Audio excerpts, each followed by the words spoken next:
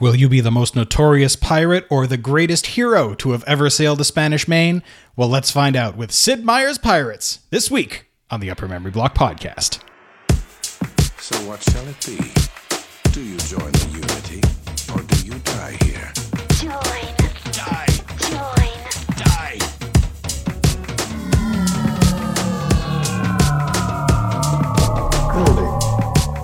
Building. Yes, sir, agreed. Yes, sir, at once. Hello, everyone, and welcome to episode 54 of the Upper Memory Block podcast, long-awaited episode 54, and I am back after a little bit of a delay to talk about a game from the DOS and pre-Windows XP era with you. So right off the top, I have to deeply apologize for the big delay getting this show out. Had a little bit of an issue kind of over the last 2 weeks. I guess about 2 Mondays ago, I got out of bed in the morning, and my vision out of my right eye was kind of a little bit fuzzy, I guess you could describe it as.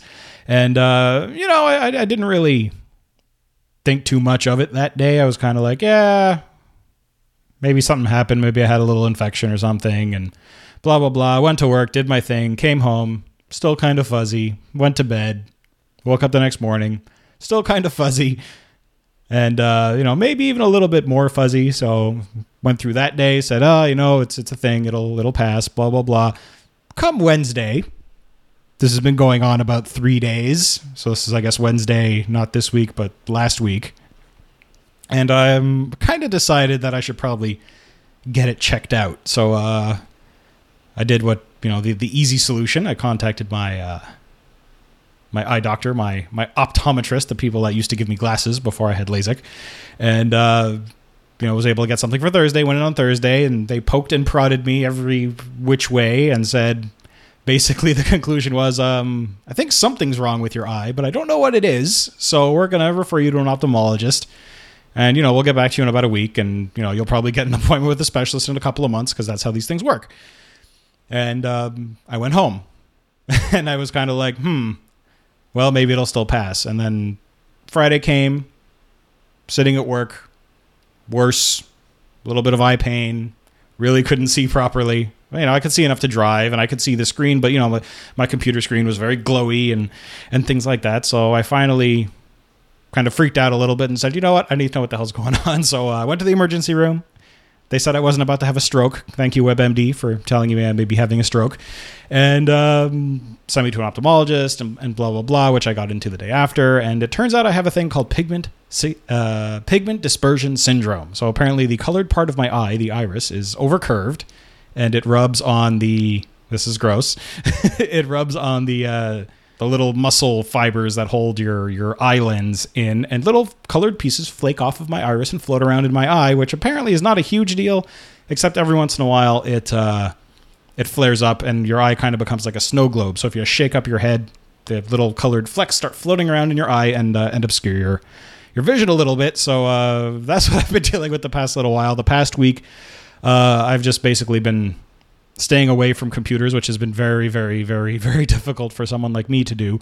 Obviously, aside from work, because I'm a programmer, so frankly, I have to look at a computer most of the day. But usually at night, I'll go home, do some gaming, do some research for the show, and blah blah blah. So I'd been kind of putting that off until I got a bit better. And there's still slight amount of cloud in my vision, but it's gotten a lot better. I don't have a headache anymore, blah, blah, blah. So I was finally able to suck it up and put the show together and record for you guys. So I just wanted to thank everyone before I got into things. I'm probably blathering on way too long because, I did really feel bad for not being able to get the show out. But, people on the Facebook group and people on Twitter were all very, very supportive and very fine, saying, your health is more important and don't worry about the show. We'll still be there when you get back and blah, blah, blah.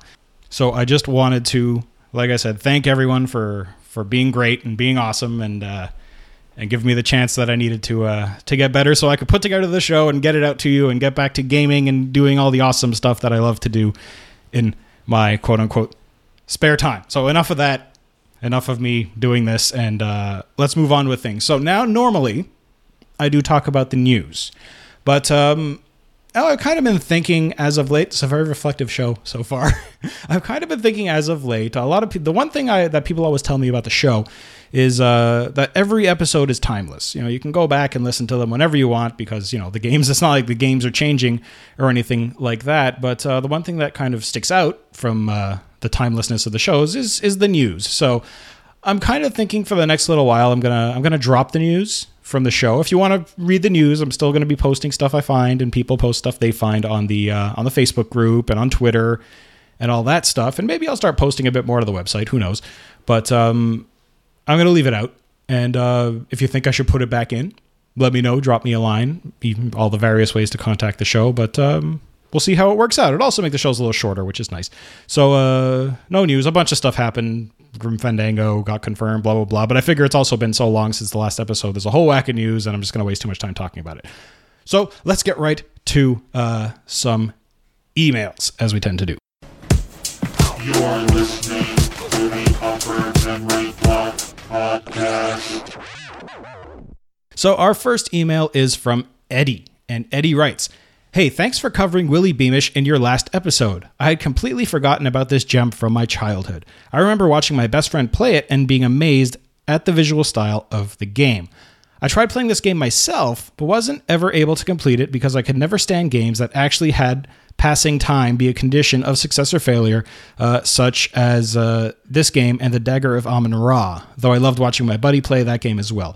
Thanks for an awesome podcast and can't wait for the next one." Well, thank you, Eddie, and Willie Beamish, despite the fact that it was, I guess a Dynamics game, but also a Sierra game, especially an adventure game, a lot of people never really heard of it. And frankly, I don't even remember how I came across it.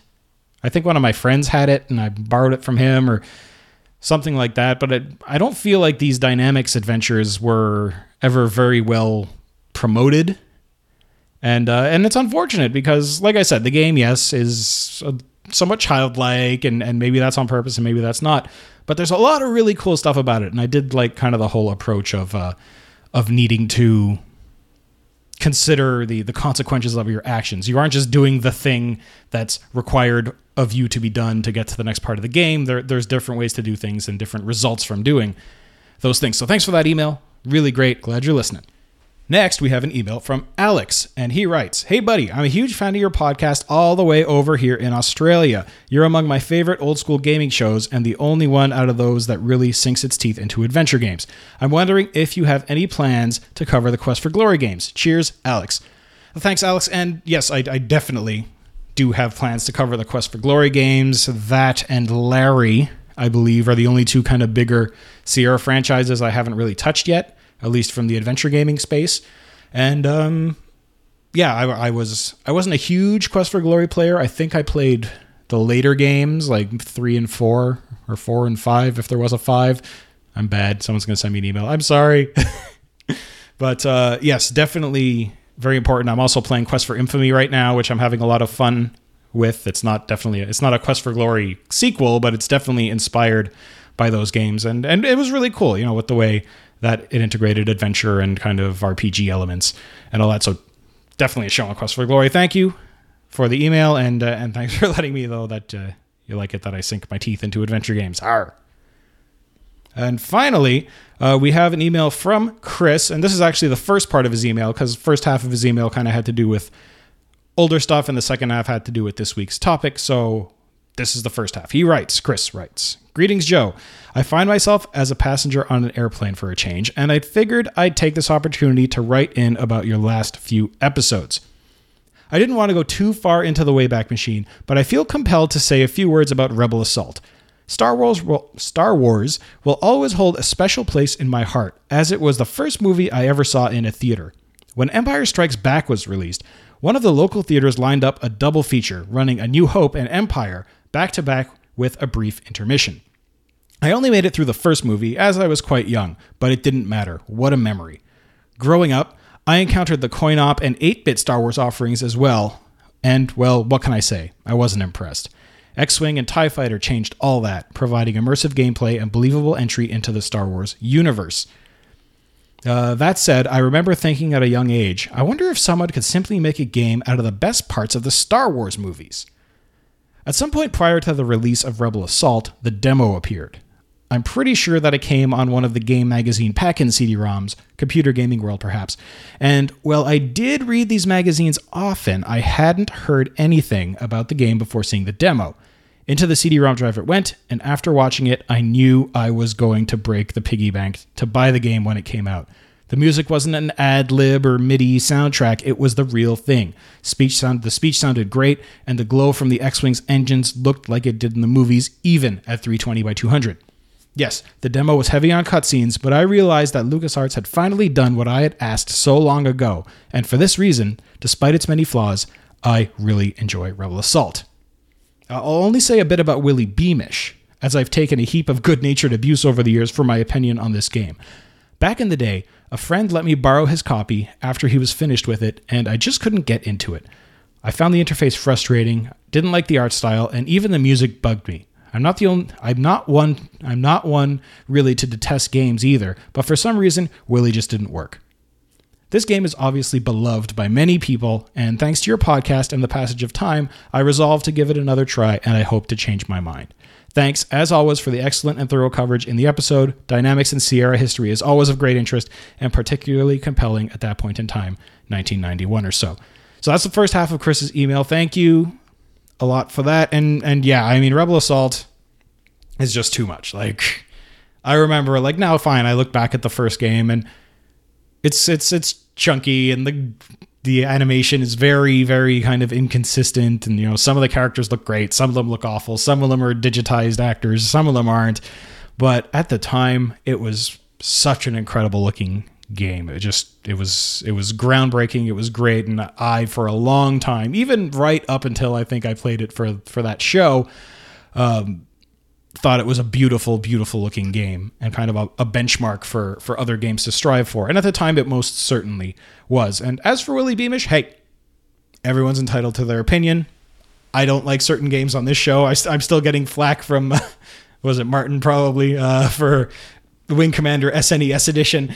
But, you know, you're definitely entitled to your opinion, even if it's an older opinion. And, you know, if you go back and play it, drop me a follow-up and let me know if you changed your mind or if you didn't. All right, so that's it for emails for the moment. Let's get on to the main event. You're listening to the Upper Memory Block Podcast. Time for... So this week, I will be discussing our second Sid Meier game, Sid Meier's Pirates! ! Depending on how you look at it, there are either 1 or 3 games in this series, maybe even 4 if you start looking pretty far into the future. Pirates was developed and published by Microprose and released in the year 1987, so this is a slightly older game than others I've been covering in the last quite a few episodes. So as we do, let's talk genre. So Pirates is one of these, kind of like Railroad Tycoon, one of these hybrid sort of Sid Meier-ish games. So Pirates is considered an action-adventure strategy simulation, even a little bit hybrid. First, let's focus on action-adventure. So an action-adventure game combines elements of adventure gaming, that is, accomplishing a task in a somewhat story-driven and cinematic manner, with elements of action gaming. Now, these action elements can consist of basically anything, but generally they involve some form of combat versus one or many enemies.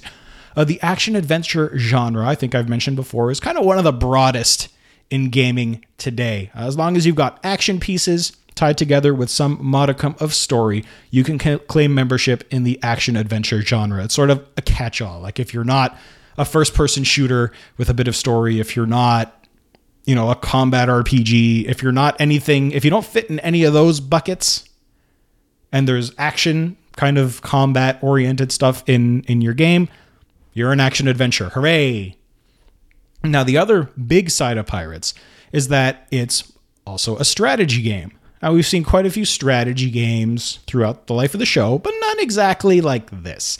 Overall, strategy games emphasize skillful thinking and planning to achieve victory. Strategy elements require skill and forethought that are put into things like economic matters, resource allocation, logistics, and even combat situations.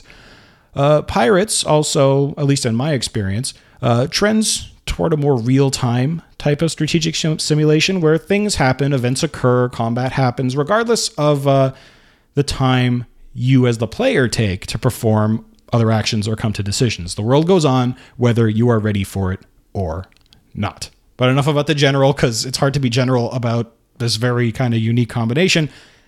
Let's get into the story.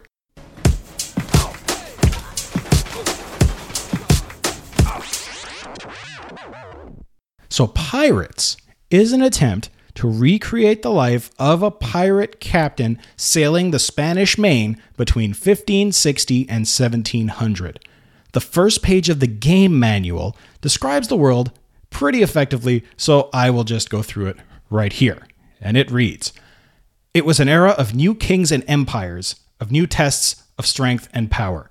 It was a day when a man could rise from humble beginnings and be knighted for brave and daring service to the crown.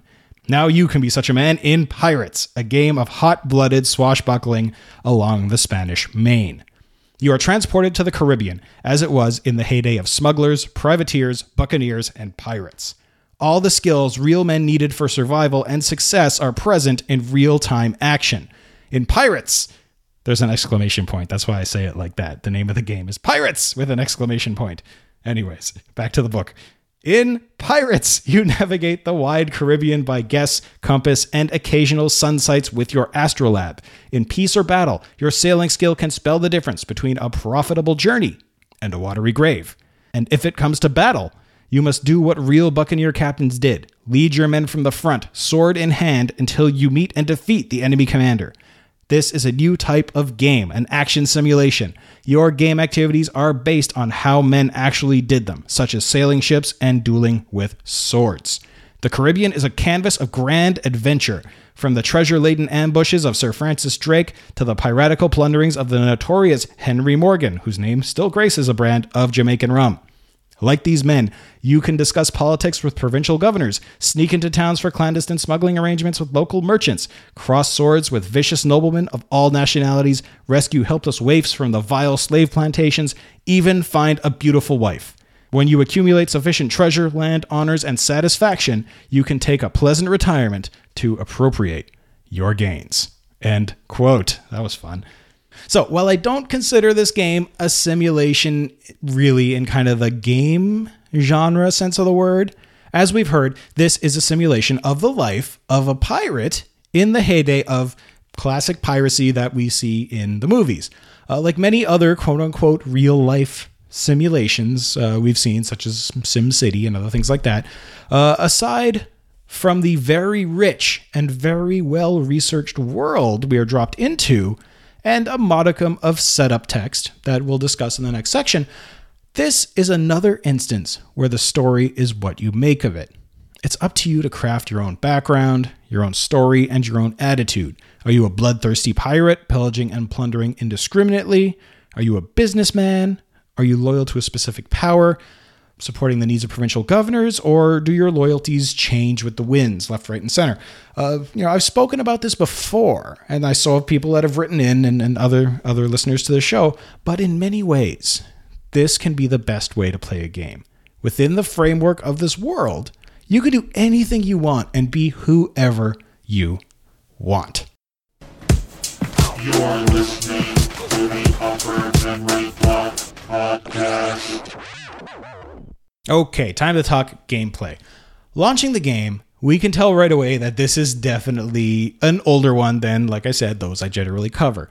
After some credits, without music on the DOS version, I might add, you choose your graphics fidelity, CGA, Tandy, or EGA, how many floppy drives your machine has, and whether or not you're going to be controlling things with your joystick or just with the keyboard. You're then presented with three options. You can start a new career, continue a saved career, or command a famous expedition. Now, since we're going to talk about career mode in great detail, we'll skim over the famous expeditions a little bit right now. So these are sort of canned scenarios, which put you in the position of famous pirates at different time periods throughout the age of piracy. The 1987 DOS version of the game contains 6 expeditions of varying difficulties. Now, depending on your role, the political situation and forces deployed against you will decide how you should proceed. Usually the choice is kind of between trying to make your money via peaceful trade or via piracy, or some combination thereof. These scenarios are all well and good, but if you're new, you should probably aim for a career to kind of start things out. A career gives you the opportunity to build your pirate fleet from scratch. Selecting this option from the main menu allows you to set up your game. Now, your first choice is selecting a historical period in which to set your game. Now, there's 6 time periods available spanning from 1560 to 1680.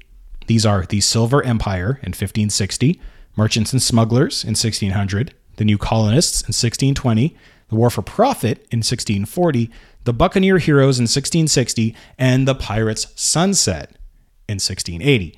Now, each of these time periods presents a different set of challenges or advantages to your new pirate captain. For example, the first time frame, the Silver Empire, presents us a world where the Spanish Empire is at its peak. All colonies in the Spanish Main, except for one, are controlled by Spain, which means that all major ports of trade are controlled by the Spanish, and if you're not friendly to the Spanish, might be a bit of a challenge. Other European powers are in the area, attempting to take some of Spain's colonies, but they haven't been successful as of yet. As a fledgling pirate, this is a very challenging time period to choose. Now, the default time frame, which is recommended for beginners, is 1660, the Buccaneer Heroes. The 1660s are the peak of swashbuckling adventure in the Caribbean. Spain's power has reached and kind of passed its lowest point, and they're kind of back on the upswing. However, they're still weak, but have many newly wealthy colonies primed for plunder. So basically, as you go from the earliest time period to the latest time period, is kind of a fairly steadily decline in Spain's power and in the ownership of, in Spain's ownership of the majority of Spanish colonies. So in 1660, other European colonies abound, as do many, many men in each port looking to join pirate crews. This is the golden age. For my playthroughs, this is the time I chose because, as I'm fond of saying, frankly, I'm not very good at playing games, as you can tell from my YouTube playthroughs. So after you choose a time frame, you get to choose your nationality. Your options are English Buccaneer, French Buccaneer, Dutch Adventurer, or Spanish Renegade. Not all roles are available in all time periods. Your nationality determines your status at the start of the game, which port you start in, what type and how many ships you have, your reputation with all the various powers, and how much wealth you have initially. English Buccaneer tends to be the easiest as they receive the most support from their national government. However, they also have the least freedom to act without upsetting that national government. So you do something that the English don't really agree with, they don't like you so much. The French provide slightly less support, but they offer much greater freedom to act against other countries. Now, the Dutch, traditionally, at least in the role of history, took on a more peaceful role as traders, though they occasionally would be known to supplement that trade with some light piracy, if you will. And finally, acting as a Spanish renegade is a very challenging choice. So you start off in a very weak position without any support from any nation because, well, Spain doesn't like piracy, and you don't have the support of anyone else behind you because you're Spanish and no one else likes you either. So once you choose who you are, again, I chose English Buccaneer because it's easy mode. You get to select your last name and your difficulty level. Your last name, text box, type in whatever you want. I typed in UMBCast, which doesn't really make sense. But anyways, difficulty levels in the game are interesting in that they don't just determine how much damage you take in battle or how hard combat is or anything like that. What it really defines is how skilled and effective your crew is. In early levels, like, I can't remember what the first one is, but in easy, or maybe it's journeyman, that's the first one. Your sailing master, basically kind of like the chief of your ship, is an old sea dog who basically tells you everything you need to know. If you have trouble figuring out where you are, he'll give you an accurate dead reckoning position of, I think we're here, and it's usually pretty right. On top of that, he tells you everything else that you should be doing, how to sail, where to go, what you should do next. As you increase to the top difficulty level of Swashbuckler, your crew progressively becomes drunker and less helpful. Now, the trade-off here is that the better your crew, the larger a cut they take when you split up the booty at the end of the game. The crabbier your crew, the more money you take for yourself. Finally, in defining your game and your captain and your character, your avatar, whatever you want to call it, you choose one special ability. You can be skilled at fencing, navigation, gunnery, medicine, or be witty and charming.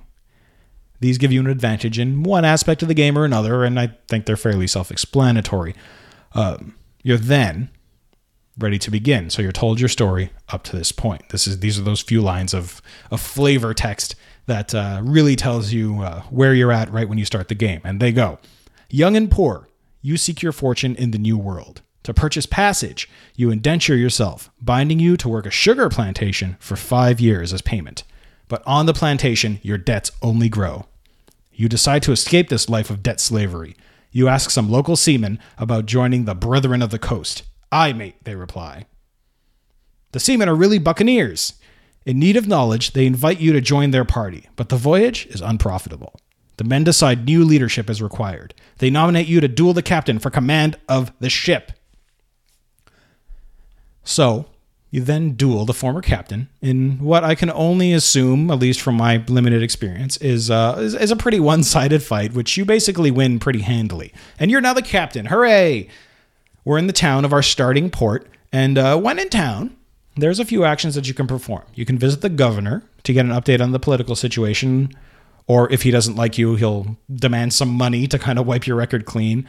Or if he does like you, he may offer you rank or title. You can also visit the tavern to get more info or recruit more sailors to your fleet.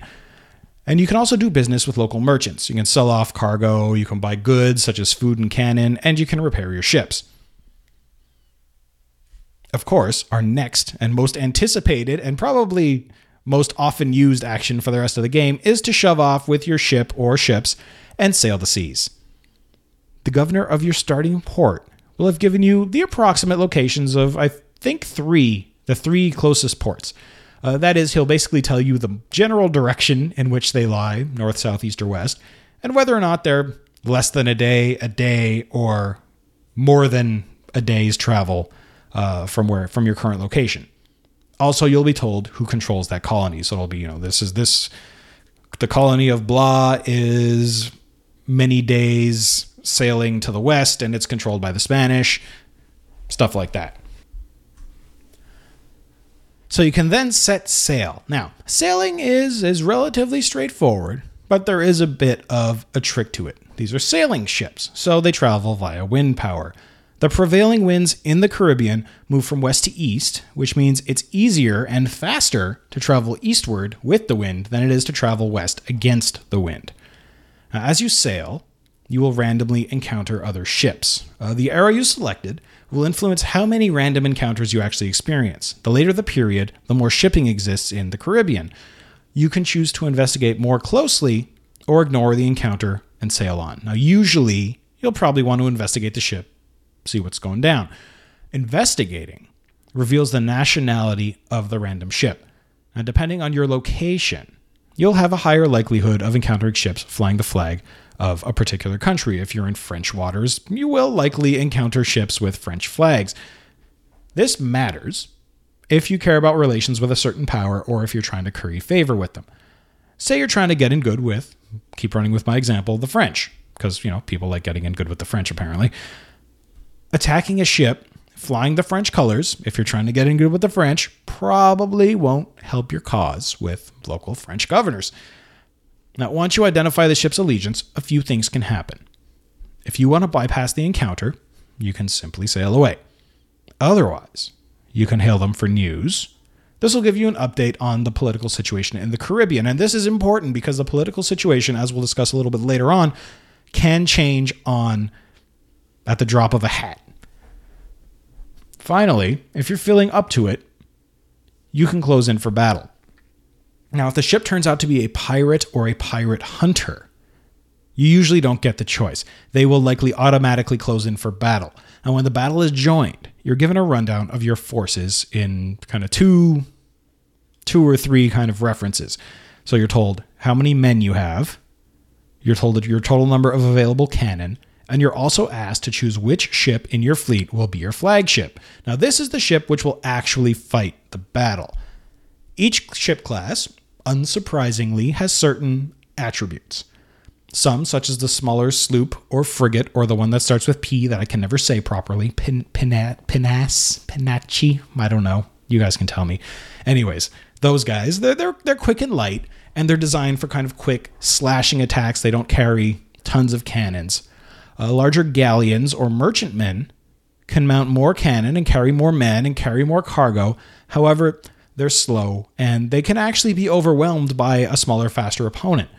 And different ship types also have different performance and different wind and ocean conditions. Some excel in choppy seas, others in calm seas. So it is actually very beneficial for you to know of the ships you have available to you, which are good in which situation, which wind condition, which sea condition, against which, other ship, things like that. So once you select your flagship, the battle is joined. Now, your best bet is to try and cross the path of your enemy with your side facing their front or back. This is referred to, I believe, in naval tactics, which surprisingly I learned from a Star Wars book, as crossing the T. So basically, you will cross your broadside, your side, to the front or the back of the enemy ship. This exposes the highest number of your guns, known as a full broadside, to the smallest number of enemy guns, since most ships didn't mount forward or rear facing cannons, or if they did, there were very, very few. In this game, it's actually not done at all. All your cannons of any ship in this game face to the left or right, none to the front or back. Now, your speed is controlled both by the wind direction and the status of your sails. So when you enter battle, by default, your sails are set to what is called battle sails, which means the main sails are mostly furled, which lowers your top speed, increases your maneuverability, and protects your precious mainsails from damage from cannon fire. You do have the option of unfurling and going to what is called full sails if you need to gain some speed to close in on the enemy. But you got to be very careful here, because basically one volley from the enemy will generally result in sail damage, and damage can only be repaired in a port.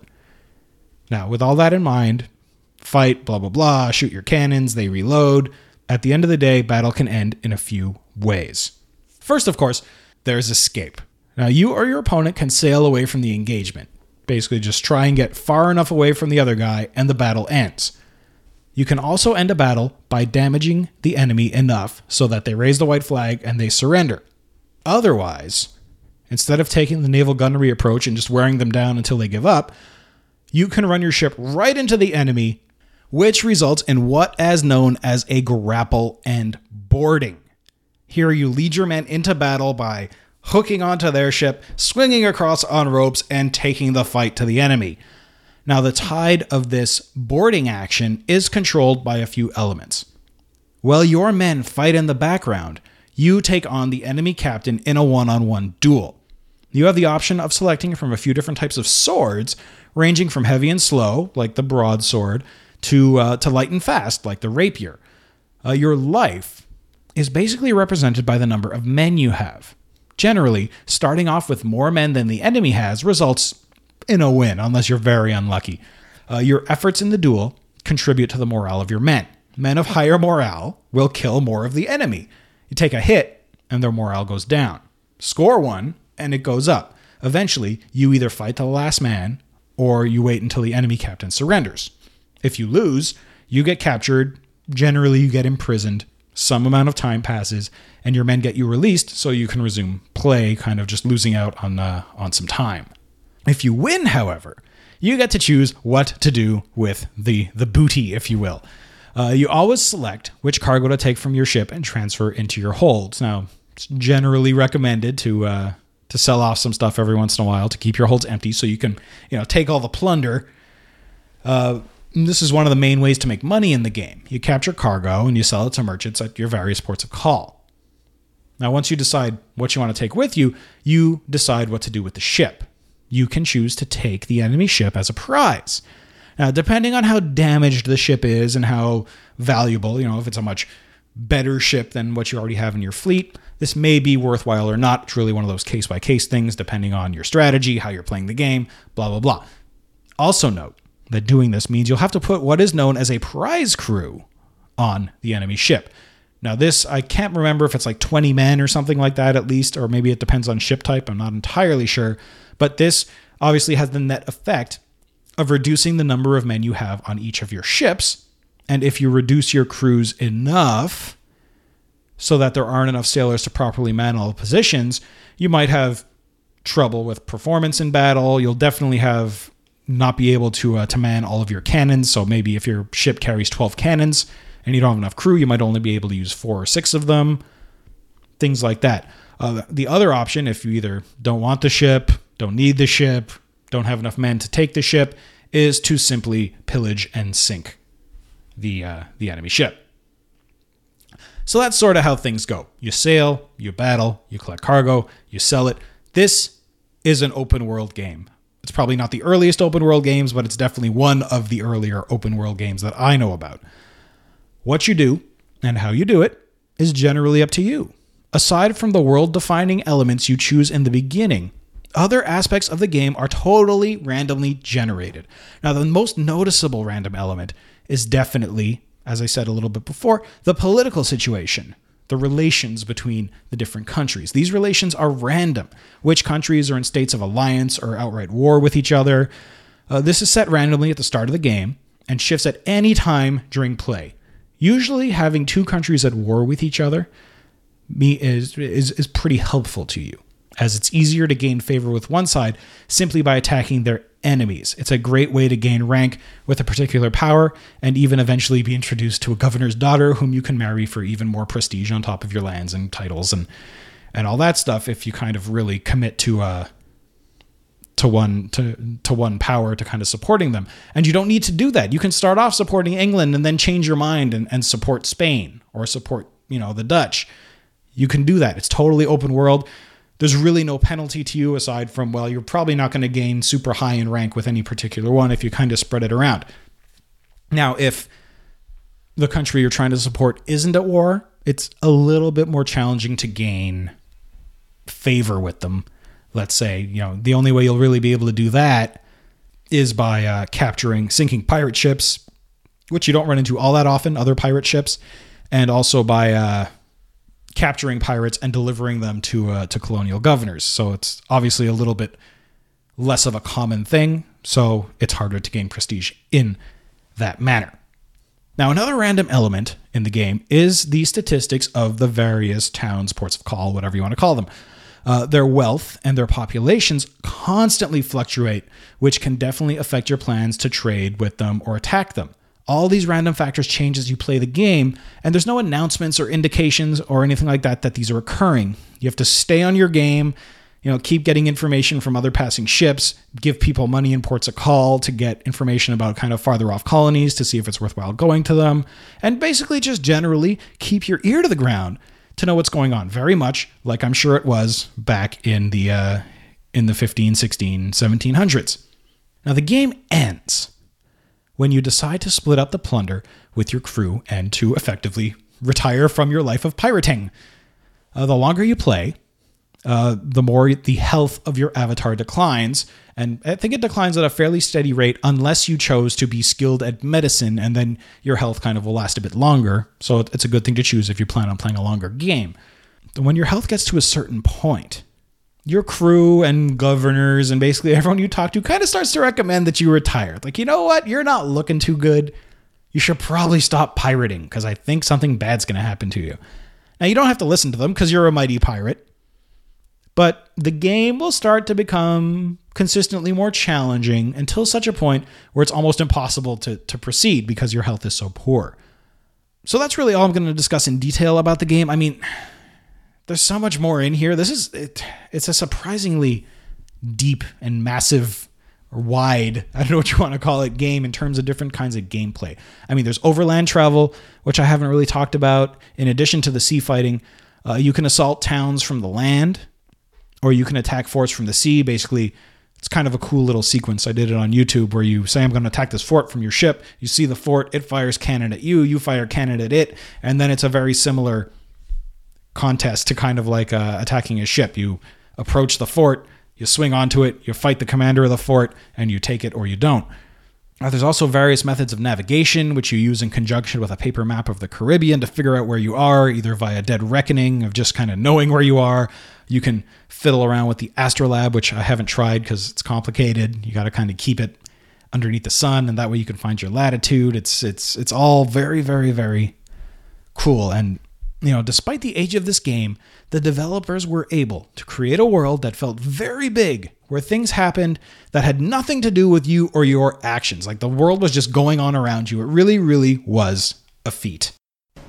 You're listening to the Upper Memory Block Podcast. Time for Tech Focus. Okay, Tech Focus time. One of my favorite parts of the show because I like being a huge nerd. So since we're back in 1987, the system requirements are a little bit more rudimentary, let's say, than I've been talking about as of late.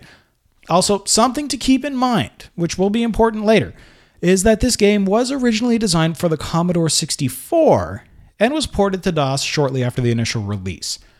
So, to play the PC version of Pirates, you needed at least an 8088 CPU. Now, that's basically an IBM PC or compatible. So, if you had a PC, you could play this game. It needed to be running at a whopping 10 megahertz, oh my lord, and needed either just the base 640K of RAM, or maybe it did need up to 1 meg. I found some conflicting reports on that, so I've learned my lesson. I'm just going to say both of them, and I'll leave it at that. Now, the game supported, as I said at the beginning, 3 graphics modes. Firstly, we have CGA at 4 colors and a 320 by 200 resolution. Now, I may have this wrong, but my understanding of CGA, the color graphics array, is that it could access a total palette of 16 colors. However, it could only use 4 of those colors at one time, which is why we call it CGA 4 color. I believe it had to do with the way colors were being addressed and resolution was being addressed and how the mapping of colors to areas on the screen was done by the CGA adapter. Now, it also supported Tandy graphics, which was basically CGA, but it could access all 16 of those colors at once. Finally, the big guy, EGA graphics, which again ran at 320 by 200 like the other two, and was able to access 16 colors like Tandy, but it wasn't tied to a particular platform like the Tandy graphics were. I always remember the Tandys they always impressed me for some reason, because I always remember I'd be walking through the mall, and they'd always have a Tandy set up right in the door of Radio Shack. And it was always playing some awesome like multimedia, cutting edge for the time, graphical thing, and playing music or something, which my PC couldn't do. It had a crappy PC speaker, and at least in the time of the PC, and even our 286 might have had color graphics. But yeah, I mean, that Tandy was like incredible looking. But graphics aside, sound in the PC version was exclusively output via the PC speaker. All the effects were very rudimentary, including the music, which I was able to chop out kind of this, but it's all kind of very small music snippets, something like this.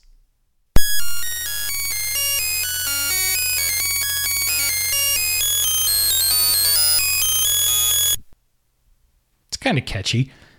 Other versions, including the original Commodore 64 version, have much more music. It's much better, but that PC version, wow, the sound is fairly abysmal.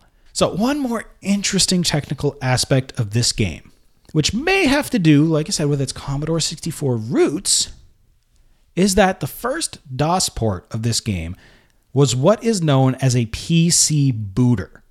Now, I've never discussed this before, and frankly, it's because I never had much experience with them. A PC booter is basically a piece of software which was loaded into memory and executed at boot time, thereby bypassing the loading of the host computer's operating system. Now, why was the DOS version created this way? Well, bootable floppies were a very common way to distribute Commodore 64 and Amiga games. Now, this was done for a few reasons. Firstly, it was to bypass the loading of the Amiga's operating system so that more resources would be made available to the game. I believe Amiga OS, I didn't have an Amiga, so Amiga people let me know, but Amiga OS was fairly heavy. So if you loaded that into memory, there was quite a bit of it taken up and less available to the game. Now, secondly, it was not very straightforward to create copies of these PC booters without external tools, since the booters were often using kind of non-standard formatting and non-standard file systems because they didn't need to be compatible with DOS. They just needed to boot on a DOS-compatible computer. And this was also a fairly effective means of disk-based copy protection. There was no way for this disk to be read or loaded from within the OS because it was not using I think even at the time in early DOS, it was FAT, the file allocation table file system, which, isn't really in use anymore. It's been replaced by NTSC, but, you put a disk in the drive, the OS looks at it, says, well, this doesn't have a file allocation table. There's nothing on here. It's corrupt. Bah. Now, PC booters also added a little bit of console-like ease of use to these games. You put the disk in, you turn it on the computer, and boom, the game loaded and was running. At the time, when most PCs ran kind of similar hardware and had similar capabilities, the customization of a pure, kind of traditional installer wasn't really needed. Now, the downside of this was that the developers needed to write their own drivers for what configurations they thought would exist, since they were bypassing the abstraction layer of the operating system. There was no way to tell DOS, hey, you have a sound card, use this driver, and just do stuff. You basically had to say to the sound card, because make this sound, do that. Like very, very low level stuff, because you were basically writing your own OS along with the game. And the only other thing that was needed to make the game, or to have a full and complete game experience, was a separate blank floppy disk for save games, which would be specially formatted at save time. They would either be inserted into a secondary floppy drive or temporarily swapped with the game disk if you only had a single drive. This is why at the beginning, when you first boot up the game, you told the game how many disk drives you had. So all that kind of very, very, very interesting. Again, PC booter is not something I really had a lot of experience with, but I could see how they'd definitely be handy for developers at the time. You're listening to the Upper Memory Block Podcast. Time for Development story. Okay, dev story time. Now, Sid Meier's Pirates is, of course, the brainchild of one Mr. Sid Meier. In fact, while Pirates is not the first game Sid ever worked on, it is the first of many games to carry his name in the title. Why?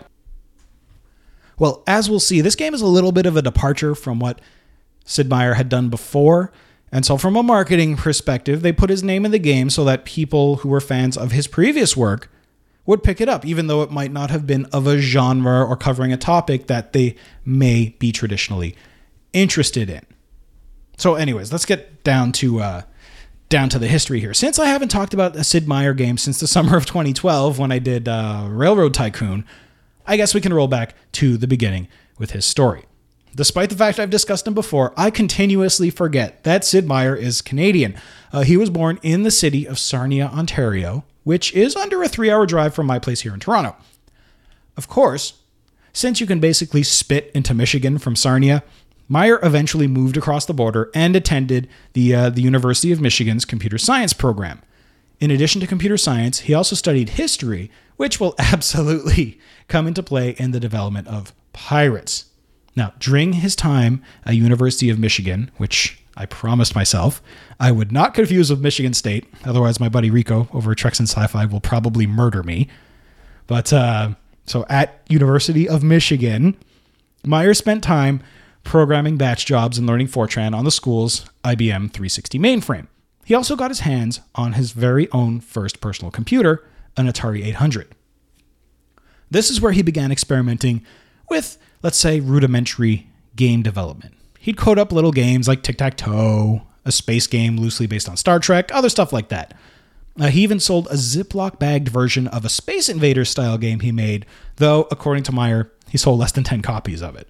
Now, aside from programming and history, another thing Meier was very passionate about was aviation. In the summer of 1982, some mutual friends introduced Meier to Bill Steely, a retired military pilot.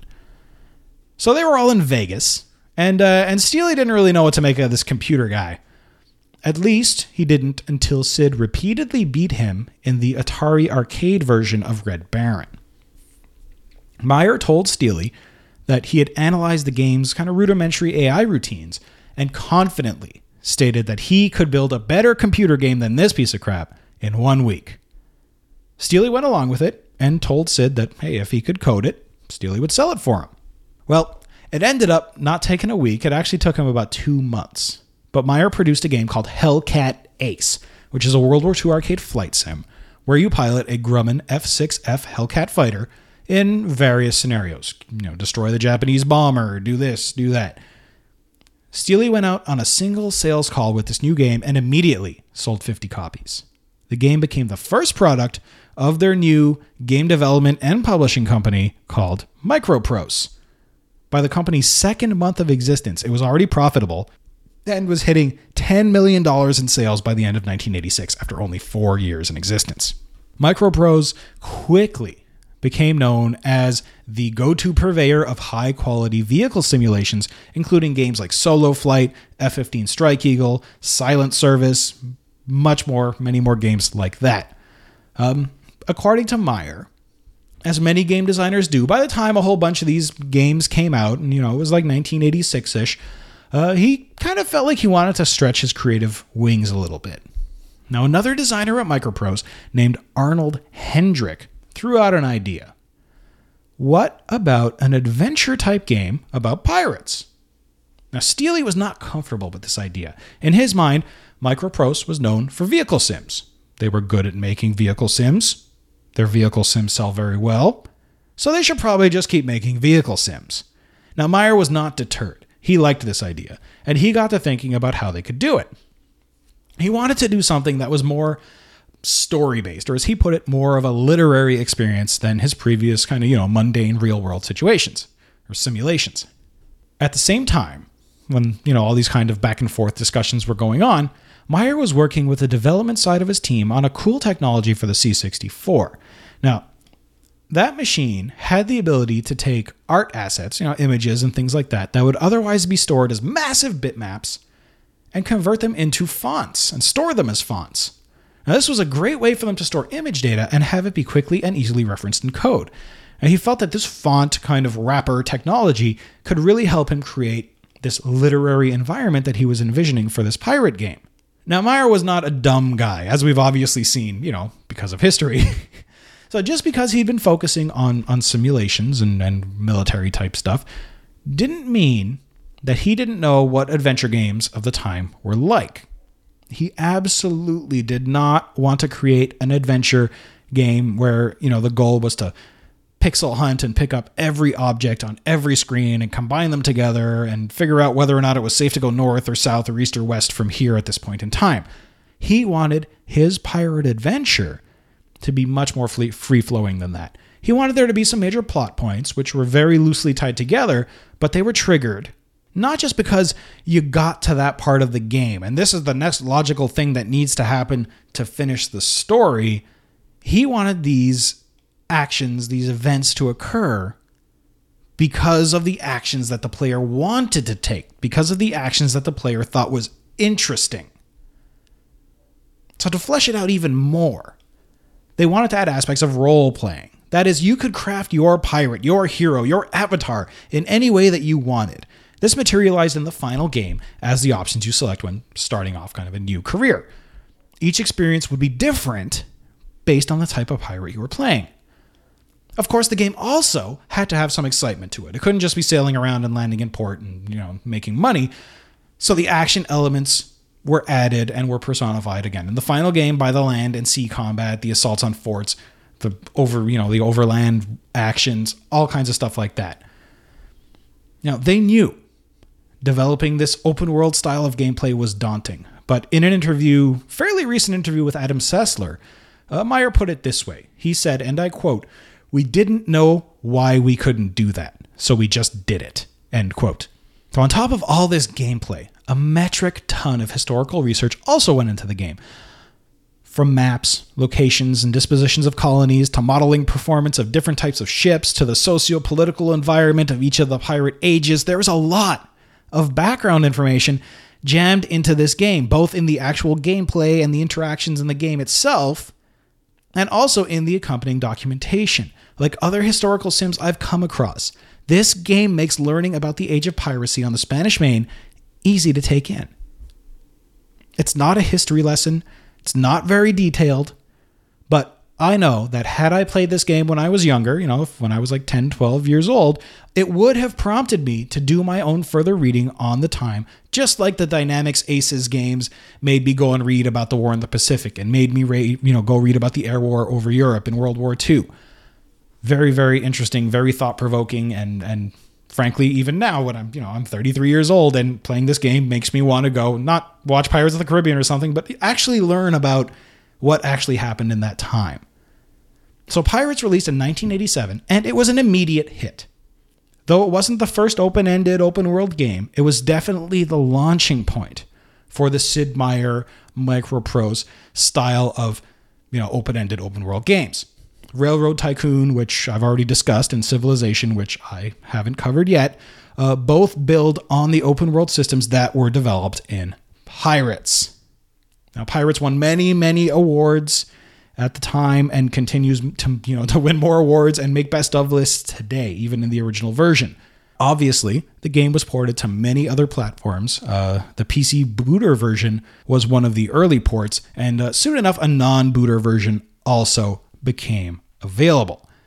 In 1993, Pirates Gold was released for Windows 3.1, DOS, macOS, and the Sega Genesis. The graphics were updated to VGA 256 colors, and a new MIDI score was included. Now, the MIDI was certainly better than the music we just heard in the Tech Focus, but the music was still fairly rudimentary, featuring still fairly short snippets here and there that sound a little something like this.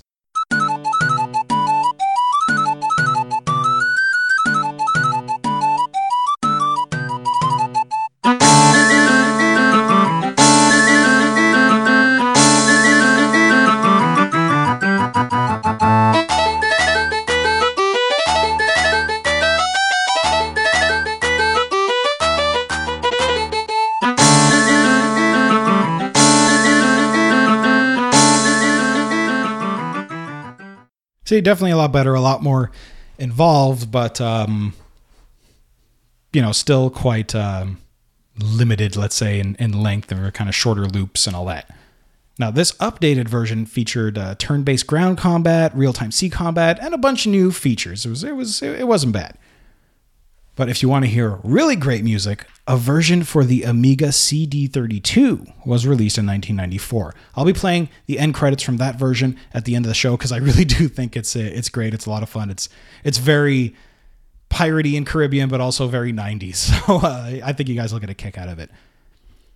So in 2004, yet another remake was done for Windows, Xbox, Wii, and the PSP. Man, the Wii was out in 2004? That's a long time ago. That was 10 years ago. Crazy. Now, I do recall playing this 2004 version way back when, and it's a very, very good modern update.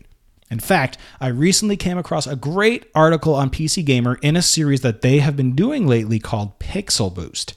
Now, in this series, they discuss how to up-res older games into HD and even into 4K.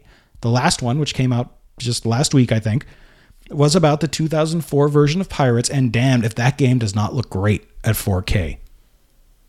I will link that article in the show notes because I think it's actually a really cool series, and you should follow it even if if you're interested in such things. You should follow it even after when they're talking about other games. In 2008, a mobile version of the game was released. It made it onto the BlackBerry in 2010 and iOS in 2011. I also have this version on my iPad, and it's a very complete version, a fairly complete reproduction of the 2004 game, modified for touch devices.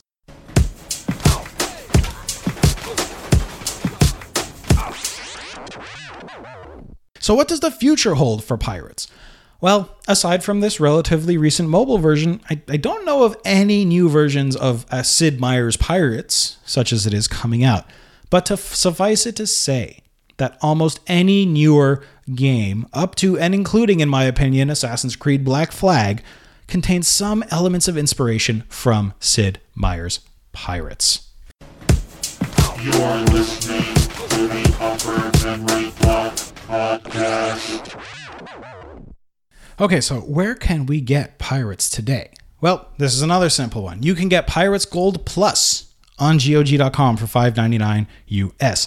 Now, this contains both the original DOS version and the 1993 Pirates Gold remake. In fact, I'm pretty sure that the DOS version is actually the original PC booter version, slightly hacked to work in DOSBox.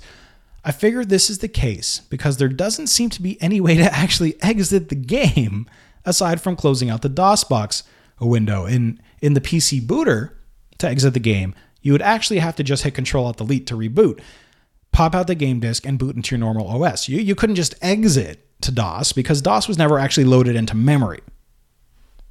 Now, you can also grab the 2004 Pirates from Steam for $9.99 USD. I haven't done that yet, but I kind of have the itch to play it. I especially want to try that pixel boost thing and see if I can boost it up to 1080p. As for mobile, Sid Meier's Pirates is $2.99 on the iOS App Store. It's also available on Windows Phone and in BlackBerry, but who the hell is a BlackBerry? I saw an article from 2012 saying that an Android version was coming, but I can't seem to find anything via Google. I don't have an Android device. So any of you Android folks, let me know if there is an Android version of Sid Meier's Pirates that released, kind of fairly recently.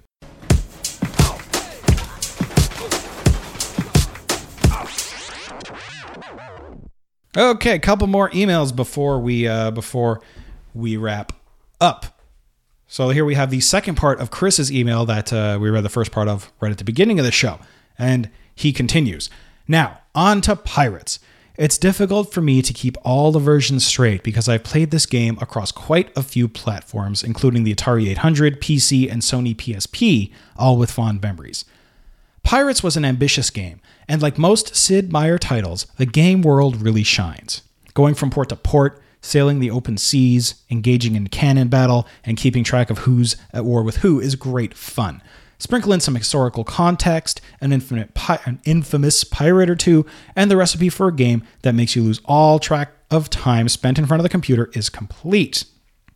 Even in its early forms, Pirates did this, and remains one of my all-time favorites. Personally, it's my Red Baron of the Seas. Electronic Arts has a game with a similar narrative called 7 Cities of Gold. Like Pirates, I played it first in the 8-bit days. It focuses more on world exploration, but is also tremendously enjoyable. Unfortunately, I think the DOS version was relegated to the mid-80s CGA and PC speaker treatment. 7 Cities always comes to mind when Pirates is discussed. Thank you for all you do with the podcast. I can't think of a better way to enhance my memories of playing Pirates than a UMB-style dev story and tech focus. Keep on blocking Chris Olsen at CGOapps on Twitter. Well, thanks, Chris, for those memories. And, so far you're pretty much matching up memories with me. I never played 7 Cities of Gold, but I definitely know about it, and I've definitely heard of it, and I definitely remember seeing screenshots from it. And, it may be worth looking into for a separate show. And actually, I must say, Chris, a little while ago, guested on the DOS Nostalgia podcast, and he and Anatoly, Mr. at DOS Nostalgia on Twitter, did an amazing rundown of DOS-based flight sims from the early days, like Slow Flight, which I did mention, that's a Sid Meier game, up to kind of the pinnacle of DOS flight sims. Super, super detailed. If you guys are into flight sims at all, go check out the DOS Nostalgia podcast. I believe it's the last episode. That you can find it on YouTube or on iTunes. Really, really, really great, really detailed. Chris, you did a great job. Please go listen to that. It's really great. Finally, something I haven't had in quite a while, a voicemail. I have a voicemail from Paul. And take it away, sir.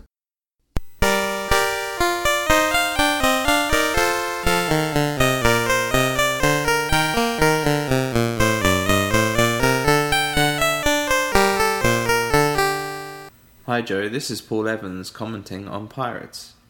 I laid in with the Sid rendition of Pirates that I remember hearing on the Commodore 64, the version I spent the most time with. It came on a floppy disk. I downloaded and installed the GOG version of Pirates and tried out Twitch streaming. It was the first thing I Twitch streamed, so it was kind of funny watching your YouTube back of your Twitch stream because we both found the whole semen thing funny. You gotta think that was intentional. Anyway, that version, the controls seem really sluggish with the fencing and even at sea. I wonder if it plays better on hardware today or if it's just the emulation from GOG. I remember the C64 experience being better, and the Amiga one too, but maybe that's just me. The playthroughs on YouTube look pretty convincing, but there you go. I look forward to listening to the dev story just to see how the different versions came about and how much input Sid Meier actually had into doing those things. The Pirates Gold version from GOG has a bug in it, for me anyway, where I push escape and I get lots of hides, which is great if I wanted to cheat, but I really don't want to cheat that game. I wanted to play it. So I stopped playing that when that happened. Overall, I think despite that, the game really hold up. If you can put up with the controls, having to read the manual, it's really good. It's got trading, exploring, perma-consequences, quests, and even romance. Of course, the brutality of piracy is handled in a very Disney kind of gamey way, but the setting seems really accurate. Perhaps my nostalgia is the one talking, but I still think the C64 original is the best one, or the rezzed up Amiga version. Unless you've got a better config file up your sleeve for the DOS version. Anyway, speak to you again, Joe. Bye.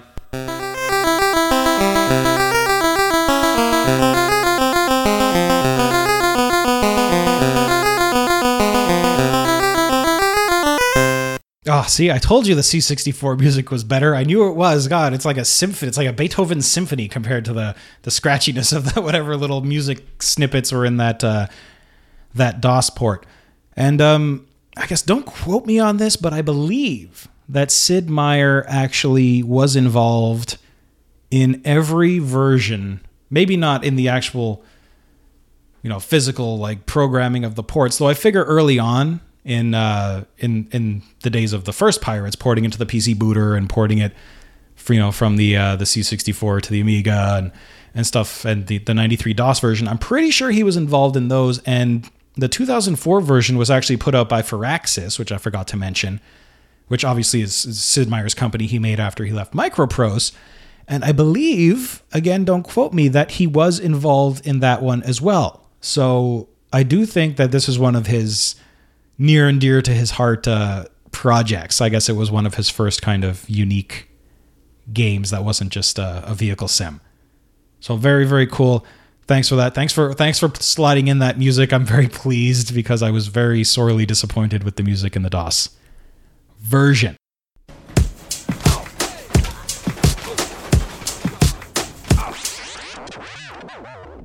So, big question time. Does Pirates hold up today? Yes, it most certainly does. After a few minutes of figuring out the somewhat quirky ship controls, because you have to remember, whatever direction your ship is pointing, if you turn left on your joystick, that's your ship's left. It's not the left of the screen. So sometimes you get a little balled up that way, and pushing forward, pushing back doesn't really do a ton. It took a little while to get a hang of that, but once you get used to that, this game is awesome. Now, I'm talking about the 1986-1987 version here, guys. After those few minutes of figuring out how the controls work, I forgot about the old graphics. I forgot about the quirky controls, and I got involved in this game. It's addictive. It's deep.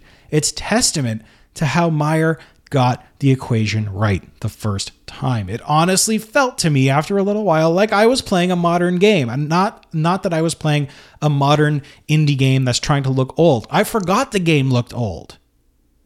And I know sometimes I can get caught up in nostalgia, but I didn't ever play this original version back in the day. I think the first one I really touched was the 2004 version, which I also enjoyed greatly. This game is a big recommend. The only negative thing I can have to say about the DOS version is what I just said. The music and the sound are pretty awful. But even there, and Paul here, this might be a little answer to your question about configs. Apparently, if you get the GOG version and you either load it up via your own DOSBox install or your DOSBox UI like I have, or you go in and edit the included DOSBox.conf file just straight in the GOG install directory, you just need to tell it to emulate a Tandy and choose Tandy graphics in kind of the game start. And if you do that, you will apparently also get the Tandy soundtrack, which I think is a lot more equivalent to the C64 one that we heard in Paul's voicemail. Now, these are unconfirmed reports, but I may give it a whirl if I have time. This just came up while I was writing up the show. Not in my playthroughs, though I probably should have taken a look beforehand. But again, try Pirates if you haven't. All the iterations are great. Frankly, I like the first one even better than the 93 remake. I have the 2012 version on my iPad, which I really want to go and fire up right now again because I got all excited about it. Try this game. You're listening to the Upper Memory Block Podcast. So I've chosen a winner for the Sam & Max giveaway that I did in the Willie Beamish show, and it is Brian. Congratulations, Brian. I've already sent him off the keys to him, and I hope, Brian, you really do enjoy some Telltale Sam & Max. They're really, really fun games that I think they do capture the kind of the humor of the original. So that is that for the show. It turned out to be a way longer one than I thought it was going to be, but thank you again. I know I spent some time at the beginning kind of blathering on about my health or whatever. Everything's on the mend. Everything's great. Thank you, everyone, for waiting patiently and for the thoughts and all that stuff while I dealt with my little issue. And we're back on track now. So next time, I'm excited, and I want to get right to this, is something a little bit different, something I haven't really touched before. I'm doing a racing game. Yep, we're going with Papyrus, and we're going to do Indianapolis 500, the simulation. So that should be a lot of fun. So I'm looking really forward to hearing your thoughts on Pirates, as if anyone else has any additional stuff, or your thoughts on Indianapolis 500 with an email or an audio comment. Love those audio comments. Send them to podcast@umbcast.com. Thank you to Rick Meier for all his great audio work, all the transitions and everything like that. Find his stuff at MoyerMultimedia.com. Check out the show notes at umbcast.com. Join the Facebook group at facebook.com/groups/umbcast. Follow the show on Twitter at twitter.com/UMBshow. Not cast, show. That's the only place where it had to be different because of some guy named Umberto. And you can also follow me personally at twitter.com/BillyBob476. You can find the show on Steam at steamcommunity.com/group/UMBcast. It's actually been a little bit of activity there lately, which I'm liking. I got to pay more attention over there. And you can definitely follow the show on YouTube at youtube.com/UMBcast, where I've started putting up some playthrough videos. Not started, I've continued. I really got to change these show notes. But yeah, I'm having a lot of fun doing those playthroughs and having people on the Twitch stream and all kinds of stuff like that. So really, really enjoying those. As always, you can subscribe to the show on iTunes, stream us live at Stitcher Radio, leave me some reviews. They make me really, really happy, especially if they're 5 stars. So that is that. And we will see you next time for Indianapolis 500, the simulation, here in the Upper Memory Block.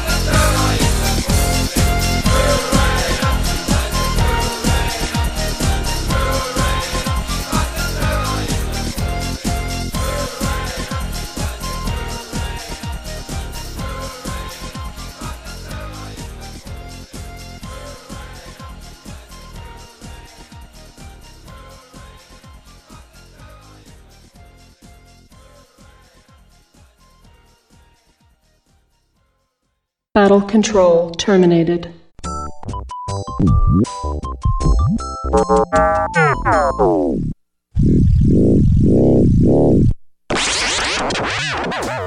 You've been listening to the Upper Memory Block Podcast with Joe Mastroianni. For more information on the podcast, visit UMBCast.com. That's UMBCast.com. Write to Joe today at podcast@UMBcast.com. That's podcast@UMBcast.com. So what shall it be? Do you join the unity, or do you die here? Join.